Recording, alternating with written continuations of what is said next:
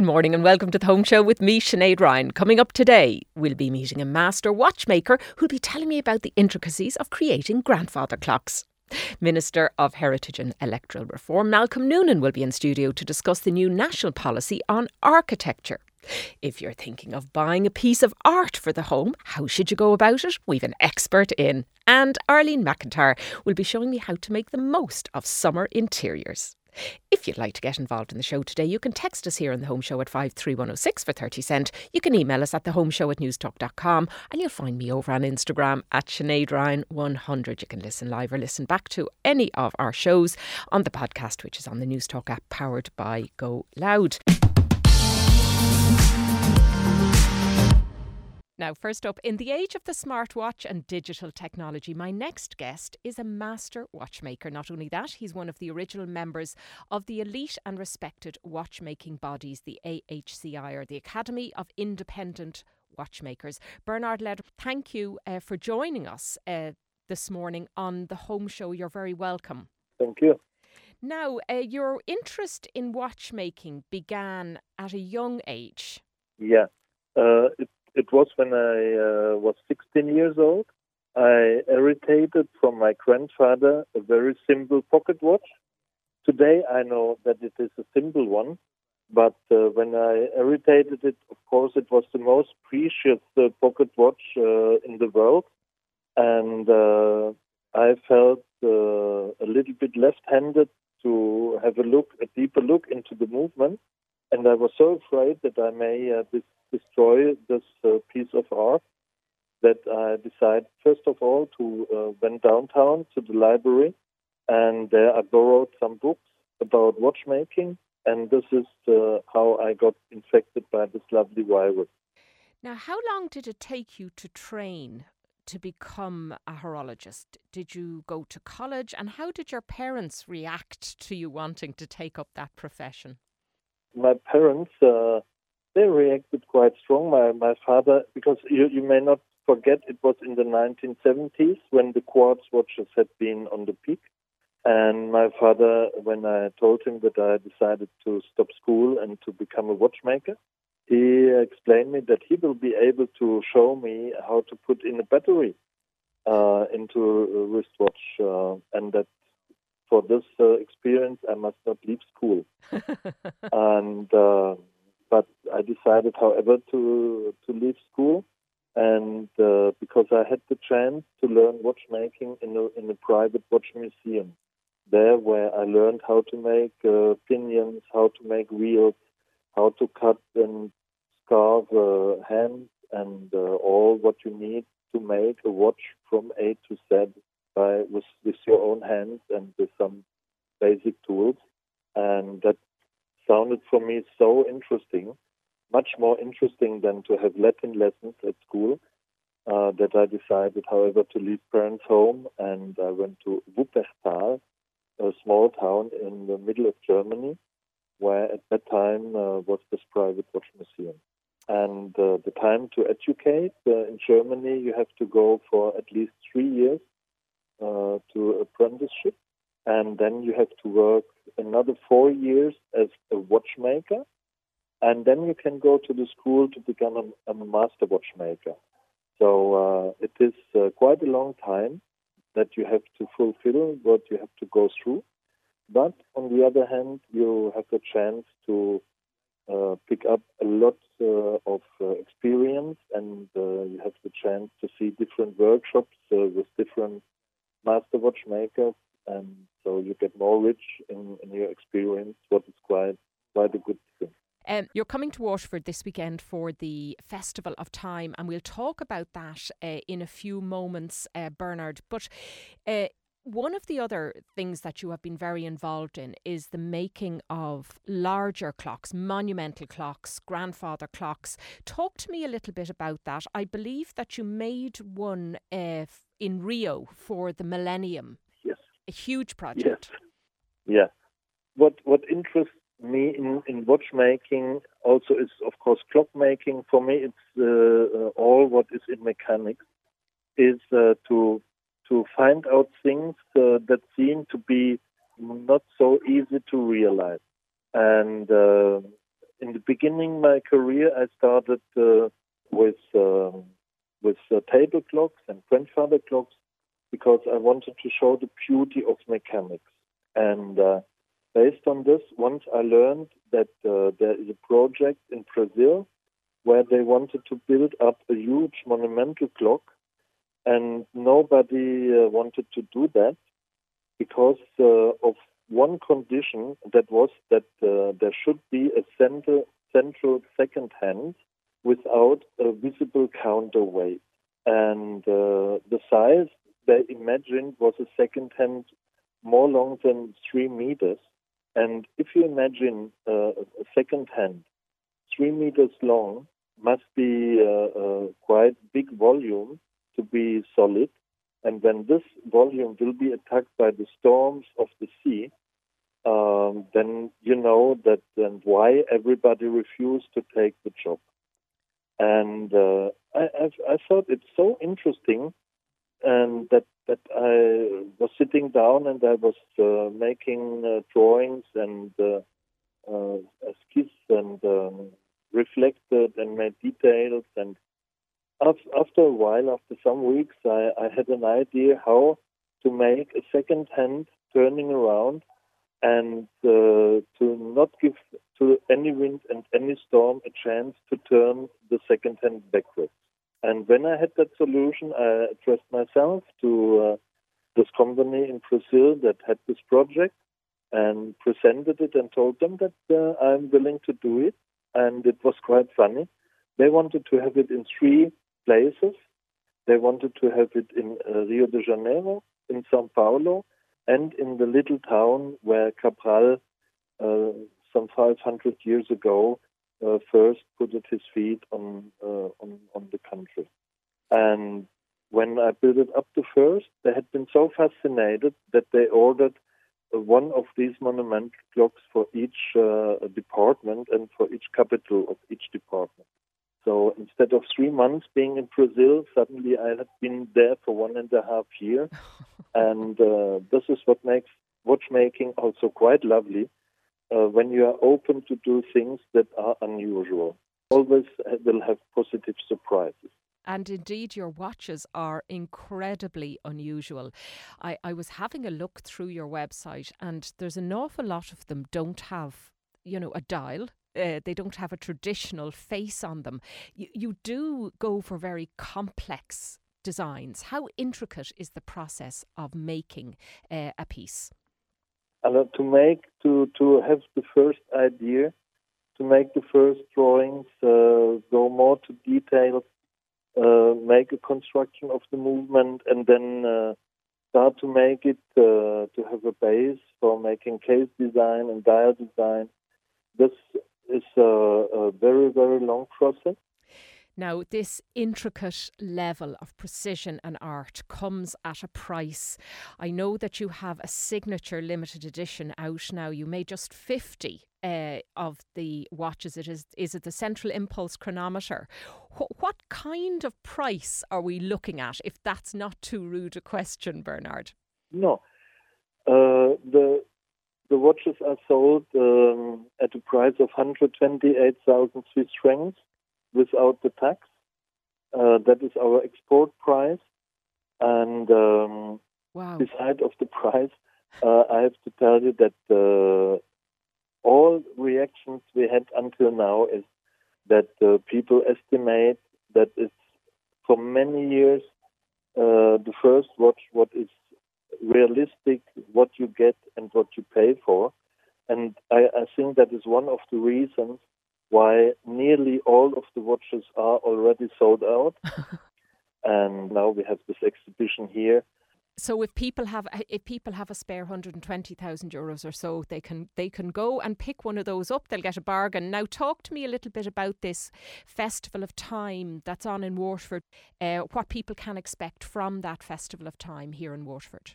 What people can expect when they come here to this exhibition is a accumulation of high-end watchmaking, not industrial watchmaking. So there are no Rolexes, no Patek Philippe's that are in big industrial production lines. Here you will find the real hand-making excellency in the art of watchmaking. A lot of people will fall in love with artisanal, handcrafted watchmaking. Bernard Leder, thank you so much for talking to us this morning.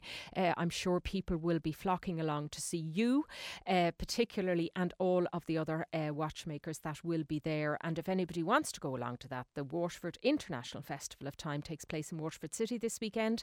And the Waterford Treasures Museums is open, the Irish Museum of Time, and the tickets are available on waterfordtreasures.com. Bernard, thank you so much for joining us this morning on The Home Show. I thank you very much. Now, still to come on The Home Show, Minister Malcolm Noonan will be joining me in studio to talk about the new architecture policy. And you're very welcome back to The Home Show here on News Talk. I'm Sinead Ryan. Now, before the break, I was speaking to Bernard Leder, and he was telling me about the magnificent and beautiful watches that he makes. And I nearly fell over when I realised that the one he was talking about actually cost over €120,000. I don't know that that's within the ambit of The Home Show listeners, but who knows? Maybe it is affordable to my next guest, who is here to talk about the National Policy on Architecture, which was launched this week. But can it truly take on the urgent sustainability and social challenges that we face? And will it help our communities to flourish? Malcolm Noonan, Minister of State for Heritage and Electoral Reforms, joins me now in studio to discuss this. Ministers could afford to watch for €120,000, Minister, couldn't they? I never wear a watch. You never wear a watch. I work on a different time scale, I think, and most ministers and politicians do. Interestingly, I opened the Museum of Time in Waterford, and if you ever get a chance to visit it, it's a fantastic, really amazing place. Perhaps some of those watches might make it in there and in due course. Indeed, and that's what we were talking about there and before the break, and it sounds absolutely fascinating for sure. Anyway, you are here to talk about more practical matters, places for people. This new national policy on architecture launched, and it's a very comprehensive document. It's very long and very aspirational, and it covers everything from public buildings to green spaces and housing and all that. There's a lot of integration or attempts with integration to wider European policies, the Green Deal, Bauhaus, the urban agenda, all that kind of thing. How much of this is being led by the EU rather than Ireland? It's not. It's a complementary approach, and the new European Bauhaus that you referred to is that coordinated effort to bring a disparate range of European policies through national governments and to filter down into the national and then filter down into the local. That's what this policy document, which Minister O'Brien and I launched, is setting out to achieve. And it is hugely ambitious, but it has to be because of the challenges that we face in our towns, our cities, our villages. But also, you look around the issues of climate resilience, around biodiversity. Our cities and towns have an important role to play in ensuring that we have livable spaces, we have places where young people can congregate and feel happy to be in, and people of all ages. So I think it's a huge, big objective to try and bring together all of these policies in under one overarching policy and then implement it at national and local level. Do you think it might provide a fillip to what we are doing and maybe an impetus if we are obliged to kind of integrate ourselves with what is happening in a wider European context? Does it stop a bit of navel gazing maybe? It certainly does. I was involved in a pan-European project, an URBAC project a number of years ago, which had 9 municipalities looking at the historic cores of city centres. And one commonality we found, we were all facing the same challenges. There was conflict around pedestrianisation, there was conflict around contested spaces, around meanwhile use for buildings, etc. And that commonality is, I think that's going to serve us well if we look at the wider context of, as I said, of the climate agenda. I think being able to learn from our European neighbours is really, really important. Context might be slightly different in different countries, different cultural aspects, but generally the issues of good architecture transcend boundaries, and I think it's really important from the interaction we've had through this policy document is that architects want to be part of the story. They want to be part of the solution. They are about problem solving, and I think we can see where there's good public realm, where there's good design, it can tackle all sorts of issues such as antisocial behaviour. It can make places much more welcoming for people with disabilities or visual impairments.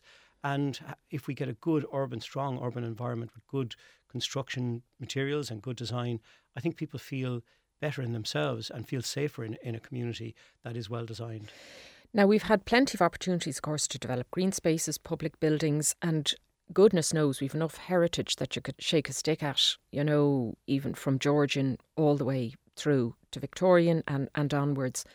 It can seem to me sometimes, especially here, look, we are in Diggs Lane in the centre of town, that everywhere you look, we're building a hotel. Do you think we're providing more places for tourists to sleep than we are for things for them to look at?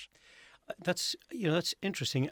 I don't think so. I mean, I think we have significant built heritage here. Perhaps some of it we're overlooking. Sometimes, and I see it very much in my own hometown of Kilkenny, where people look for the simple, the vernacular, and not to the big, grand, facades or built elements that we might think they look for. So I think in Ireland we have something distinct and unique in the Irish town that is very much has evolved over centuries from pre-Norman times to where we are now.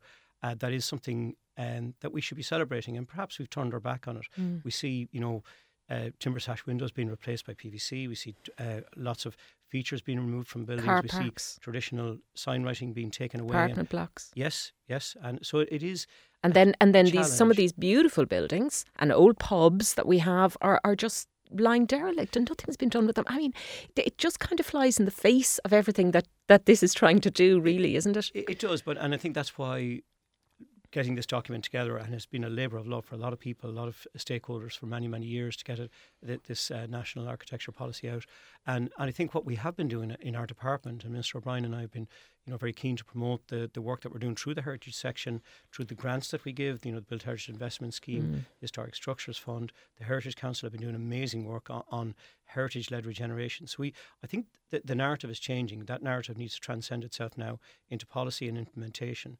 And where we see good exemplars of heritage buildings being brought back into productive use, not just for visual amenity, but actually being used, I think that's where we'll see the key to the future. We see also with the crisis in Ukraine and the intake of people fleeing that awful conflict, there's an opportunity for old buildings to be repurposed and reused, using heritage values and good conservation techniques. And you know what? That's use. Absolutely a green policy. It has to be, because we all have to think green these days. And repurposing old buildings, as any architect, and we've had dozens of them on the show over the years, will say that is the first step towards reusing what we have, upcycling what we have, rather than building brand new.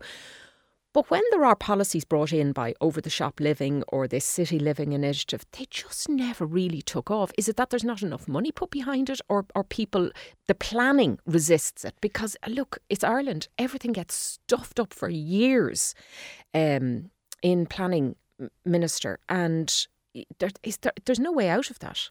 Well, the one thing we found, and certainly there was a review of the Living Cities Initiative a number of years ago, there are barriers there. A lot of owners of premises feel constrained by the fact that their building is a protected structure, and they shouldn't.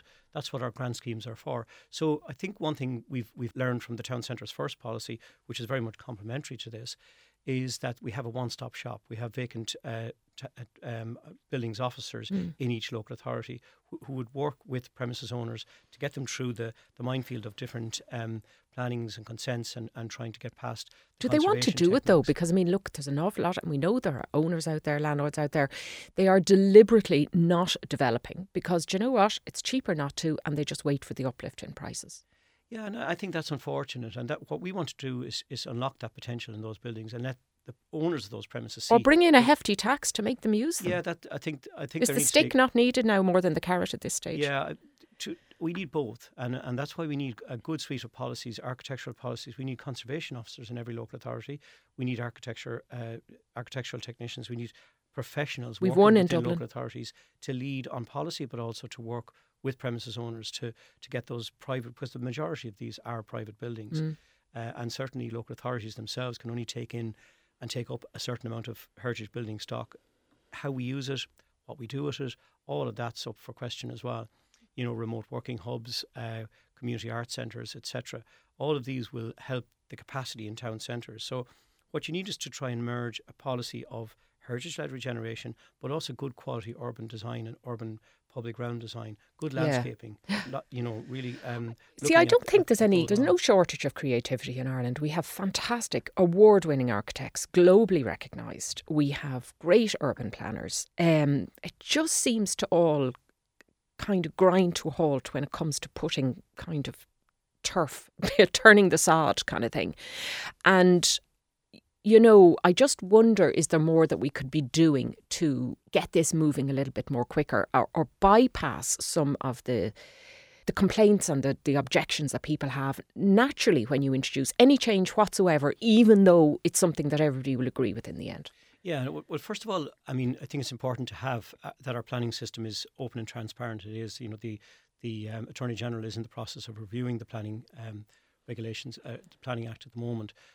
But it is important that people have the mechanism by which they can make a comment on a particular development, and that is the fundamental premise of our planning system. But I do think, and what I've noticed travelling around the country over recent years, is that there is something significant happening, particularly in the smaller towns. We're seeing a lot of really good innovation happening. And I think, particularly, we know the exemplars, we know Westport, we know Clonakilty, who have used heritage-led regeneration. And Kilkenny. Kilkenny, use good city architects to lead on the planning and to ensure there's good public realm. And I think other towns are learning from that. And what they're seeing is that the town itself is getting an uplift by virtue of that investment. So I'm starting to see a lot of that type of approach happening in other local authorities. But it is important, and I did state this at the launch, that local authorities have the key skills that they need to support both private premises owners but also communities to be part of the story. So the way you deal with conflict in planning is that you move towards participative planning and forward planning. Well, now, really good, robust public listen, nobody can argue with that, Minister, but I mean, somebody like John Moran of the Land Development Agency has long advocated that, in fact, the way you do that is by moving the funding out of Dublin and back into the regions and let local decisions be backed up with local money. I'd agree with that wholeheartedly. And directly elected mayors. Yes, absolutely. And we're going to see a directly elected mayor rolled out for Limerick. I would love to see that. Well, 3 years we're waiting to have that legislation passed. I suppose the other aspect, 2014, we lost a tier of local government that I think was really important, our borough and town councils. In my own city of Kilkenny, we had a corporation, a borough council there since the 13th century. Yeah.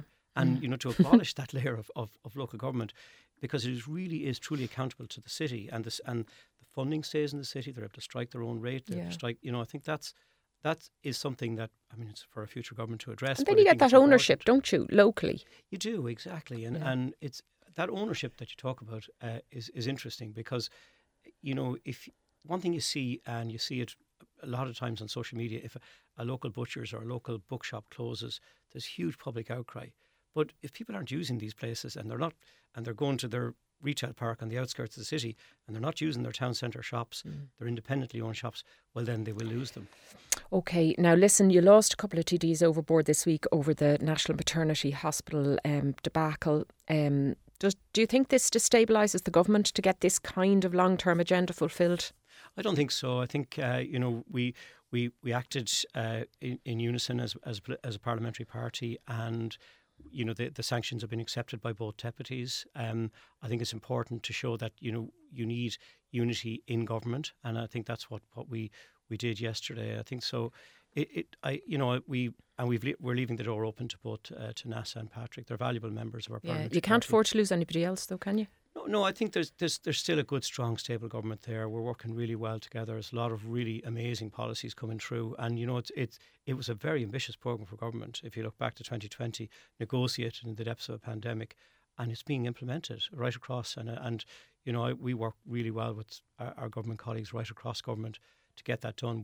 We are aware of the urgency of it, and I think we won't be deterred from that.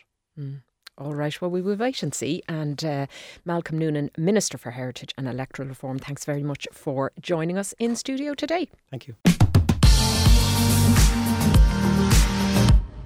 Now, buying art for the home can be a little bit daunting, especially if it's something you're just starting to invest in. Where to place it, what to buy, and what will actually look good in your home are all decisions to weigh up before you splurge on that beautiful, huge painting. Well, Rosemary Noonan is the owner of Claire Morris Gallery in Mayo, and she joins me now to share her recommendations on how to approach this process.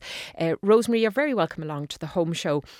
When it comes Thanks, Sinead. It's lovely to be here. to buying art, I've heard gallerists before saying that the only rule, the number one rule, the thing to follow is buy what you love. Would you subscribe to that? Yes, I do, 100%. I think buy what you love and what you can afford, and you can't go too far wrong.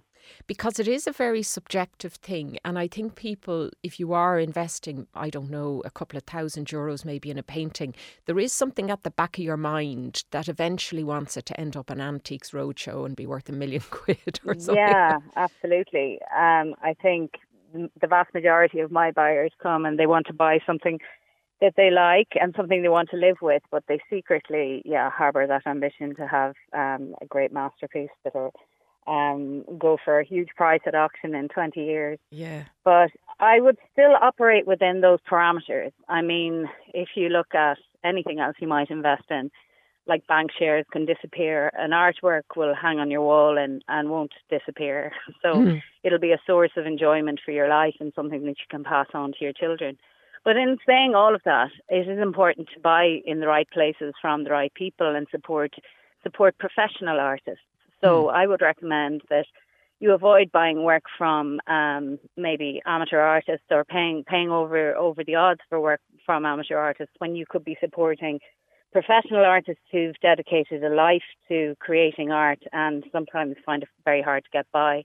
And if you support the galleries that support and represent these artists and show their work, then you're really supporting the whole cultural ecosystem that allows Irish art to thrive. And I suppose when you shop in a gallery, to some extent a collection has been curated for you. It has been, the provenance has been checked out, and you presumably most of the artists that you feature. What is it that makes a piece special? I mean, you're a professional now, so you are looking at things like the technique, the composition, the form, the subject matter. What elements are important in selecting a painting or sculpture? It's a very good question. I mean, you can evaluate a piece on many technical levels, as you suggest, and look at all those things: composition, form, palette, and the way the materials are handled and pulled together by the artist. But I mean, what I really look for is kind of an alchemy really at play, where you get a strong sense of the artist's viewpoint, because that, after all, is the point of connection with the artist. And what you look for after that, I mean, you might be looking for something beautiful, intellectually engaging, provocative, reflective. But I would say when you're new to art and you're looking at art for the first time, the most instantly gratifying pieces aren't the ones that will hold your interest long term. I think, really look at a piece and try and find a hook in there, something that'll keep you engaged and interested in looking at that piece for many, many years, and not will say that your eyes will eventually just glaze over in the house. Okay, so would that be like avoiding very overly representational art? Rolling landscapes and hills are lovely, but you're saying that that's all there is? No, not at all, not at all. I think Ireland boasts some really fabulous landscape painters, and representational art has a very important place in the canon of Irish art and in art worldwide. But just within those areas, there are, I hate to say good and bad, but there are more successful paintings and less successful paintings. So if you look at, really, if the painting hits you on a visceral level or you have a gut reaction to it, might be the light or the movement or the way the paint is handled by the artist, but it has to have something special. Yeah. And I know that all sounds very wishy-washy, but I think really you have to just look and look and look at art, and really the more you look at it, the more your eye improves, the more you can appreciate the difference between a really great painting and a pretty picture. Anything you should avoid if you're new to all this? Well, I think in terms of the care of the artwork, it's important. A few technical things, like don't hang paintings over hot radiators, and they'll expand and contract, and even the most robust oil on canvas will deteriorate. Don't hang work in direct sunlight. You should avoid this, and I know that's hard in a lot of light-filled apartments and that kind of thing, and you can be extra vigilant with blinds, but I would suggest framing works on paper, especially behind museum glass, which is UVA and UVB resistant.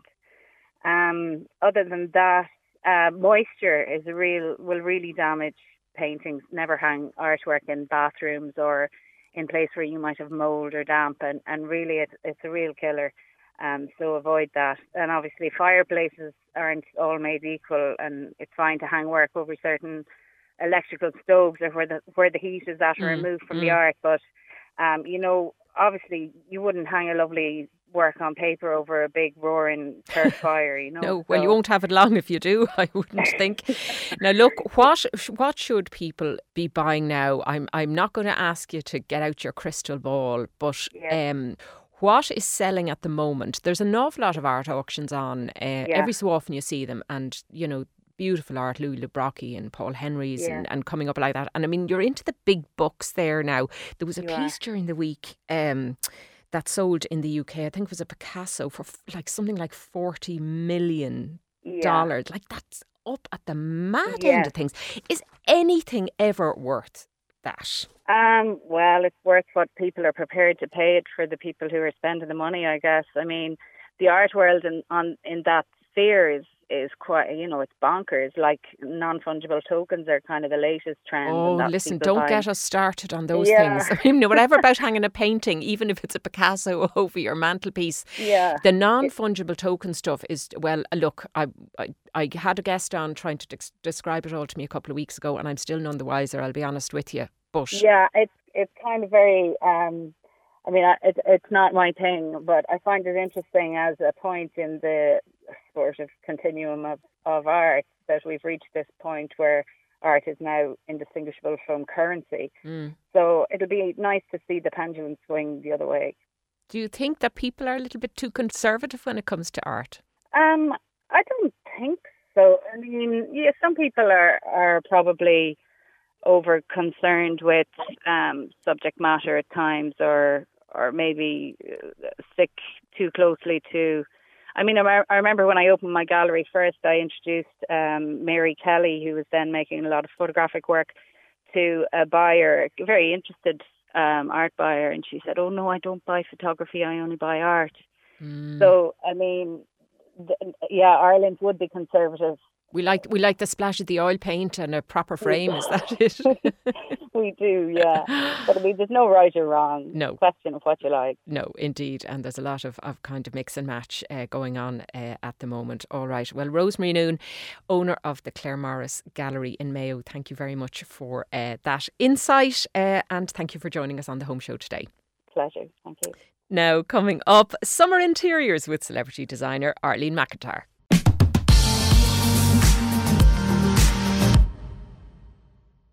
And you're very welcome back to the Home Show here on News Talk. I'm Sinead Ryan. I'm with you till the top of the hour, and you can get in touch with us this morning by texting us on 53106 for 30 cents or emailing us at thehomeshow@newstalk.com. Now, as we head into summer, it's a great time to think about whether your space is sunny and bright for summertime and what colours and textures and ideas might make the best impact at this time of year. Well, don't worry. Arlene McIntyre, founder and creative director of Ventura Design, is here with her masterclass to chat about this. You're very welcome along, Arlene. Hi, Sinead. How are you? Good, not too bad. Now, listen, we're not going to spend a fortune redecorating our entire home at Christmas. So it's really just about tweaks that we can make, things we can do just to liven it up, freshen it up, and I suppose take advantage of any good weather that's there, or even if it lashes rain for the next couple of months, we can at least feel as if it's summertime inside. Absolutely. Now, you've been looking at a few ways to do that, and the first one actually starts at the front door, a summer wreath. Now, we're used to wreaths at Christmas, so tell me what a summer wreath is. I am absolutely loving. There's an absolute big trend everywhere at the moment for beautiful outdoor wreaths, and I think this is a real way to bring in a colorful pop to the entrance of your home. So it almost immediately sets the tone for the summer. I actually change my wreath every 3 or 4 months. So I'm really into wreaths myself at the moment. So this is a great way to inject lovely color to your front door through the autumn, the winter, spring, and summer, including beautiful ones with hydrangeas and lavenders and just beautiful bright tones. So you have one all year round then, and you just change it for the seasons. I do. And do you make them yourself or do you buy them? Well, this is something new that we are going to be introducing to Ventura into our collection, so I'm very excited about it. It hasn't officially launched yet, but they are handmade bespoke wreaths that we're sort of curating our own collection of wreaths, so it's something that we'll be able to launch with each season. Okay, and it kind of poshes up your front door, is that it? I mean, if It you've got does. just the colour. And I think it really makes your front door look quite pretty, or it can create quite a striking statement. So it depends on your personality, and I think it adds a bit of character to your home. Mm. Now, while we're still outside then, outdoor pots. Now, lots of people have plants and pots and bits and bobs at their front door. I think it can be quite nice to have something on either side of the front door. Now, I'll be honest with you, I cheat here. I have lovely wooden boxes, which I've spent money on, but actually the trees that are in them are fake because I can't be doing with all that topiary and making them look like birds and hedgehogs and all that. Talk to me about that. I could not be more on your page, Sinead. I mean, I also have artificial topiaries each side of my front door. Oh, what a that relief. Look smashing 24/7. I never have to water them. They always, look beautiful and green and shaped beautifully. So yes, artificial is the way to go. And by the way, all of my wreaths are also artificial.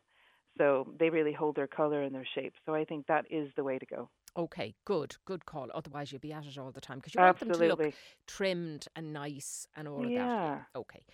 Now, the colours of summer. So if you're looking for accessories, cushions and throws and that kind of thing, I don't know what I suppose the thing that screams summer to me, it isn't the pinks and the yellows. It's actually that kind of New England, Maine, that blue and white candy stripe colour. Yes. 100%. The ginger jars, that kind of Ralph Lauren crisp, classic blue and white summer tones. And I absolutely love introducing gorgeous jars around spaces and homes and hallways, bathrooms, kitchens, living spaces. I think it just adds in a lovely kind of fresh punch to a room. Jars. Now, what do you put in them? You could put a big bunch of flowers, fresh flowers. I think pink and green and white tones are really beautiful against that blue and white Ming jar kind of colour scheme. Okay, and I suppose I've seen them filled with kind of fruits and twigs and branches and stones and all sorts. Exactly. And another interesting thing you might consider is bringing in glass jars, which you can fill up with a big, a pile in loads of lemons and limes and stack them all in and position them somewhere on your kitchen table or on your kitchen island. And I always think that adds a lovely kind of zesty colour punch to your space. Wonderful. All right. Now, if we're looking for a colour pop in our living areas, so our living rooms, and we just want to swap out maybe some cushion covers or winter woolly throws, what do you advise for that? What colours are working at the moment? Greens are very good. I think they work in most spaces. Of course, sea greens, pale blues, coral tones are absolutely gorgeous as well, and they're very summery. So definitely have a look at your color scheme. Every room is very individual, so it just depends on your colors, and it just depends on your light and your space. We don't want to overdo that because it can be a bit overwhelming if you suddenly buy kind of 6 blue cushions and scatter them all over the place. Do you have to be a little bit kind of judicious?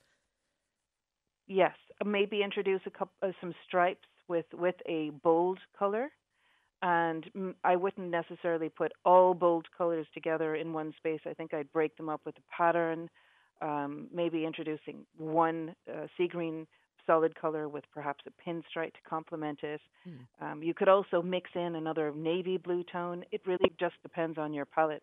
But you can introduce colors in a very fun way to liven up and freshen up your living space. Also, don't forget the accessories. I think that's a very important thing to bear in mind as well. Like creating what? Lovely trays of accessories, introduce some colors. and corals, beautiful coffee table books can be great. Now, And coffee table books. Okay, so so this is where we can get a bit aspirational. So we had a guest on last week, and we were talking about curating bookshelves and how to do it and how not to do it. And there seems to be a trend for curating them, horror of horrors, by colour. Rather than by genre or author or whatever. When it comes to coffee table books, I mean, are we going to show, maybe have something about holidaying in Florida or private yachts or so, I mean, just to make people envious and think that we actually read this stuff. I know. I sometimes buy a book because I absolutely love the cover and I love the color on the cover of the book. So I really kind of consider the whole package when I buy a coffee table book. I suppose I have to enjoy the book, the content, and the color, and I have to feel like it would really work and complement the room that I'm going to put it into. So I try and build up colors. May it be something on, around the Hamptons, or seascapes or gardening, and they're really great colors.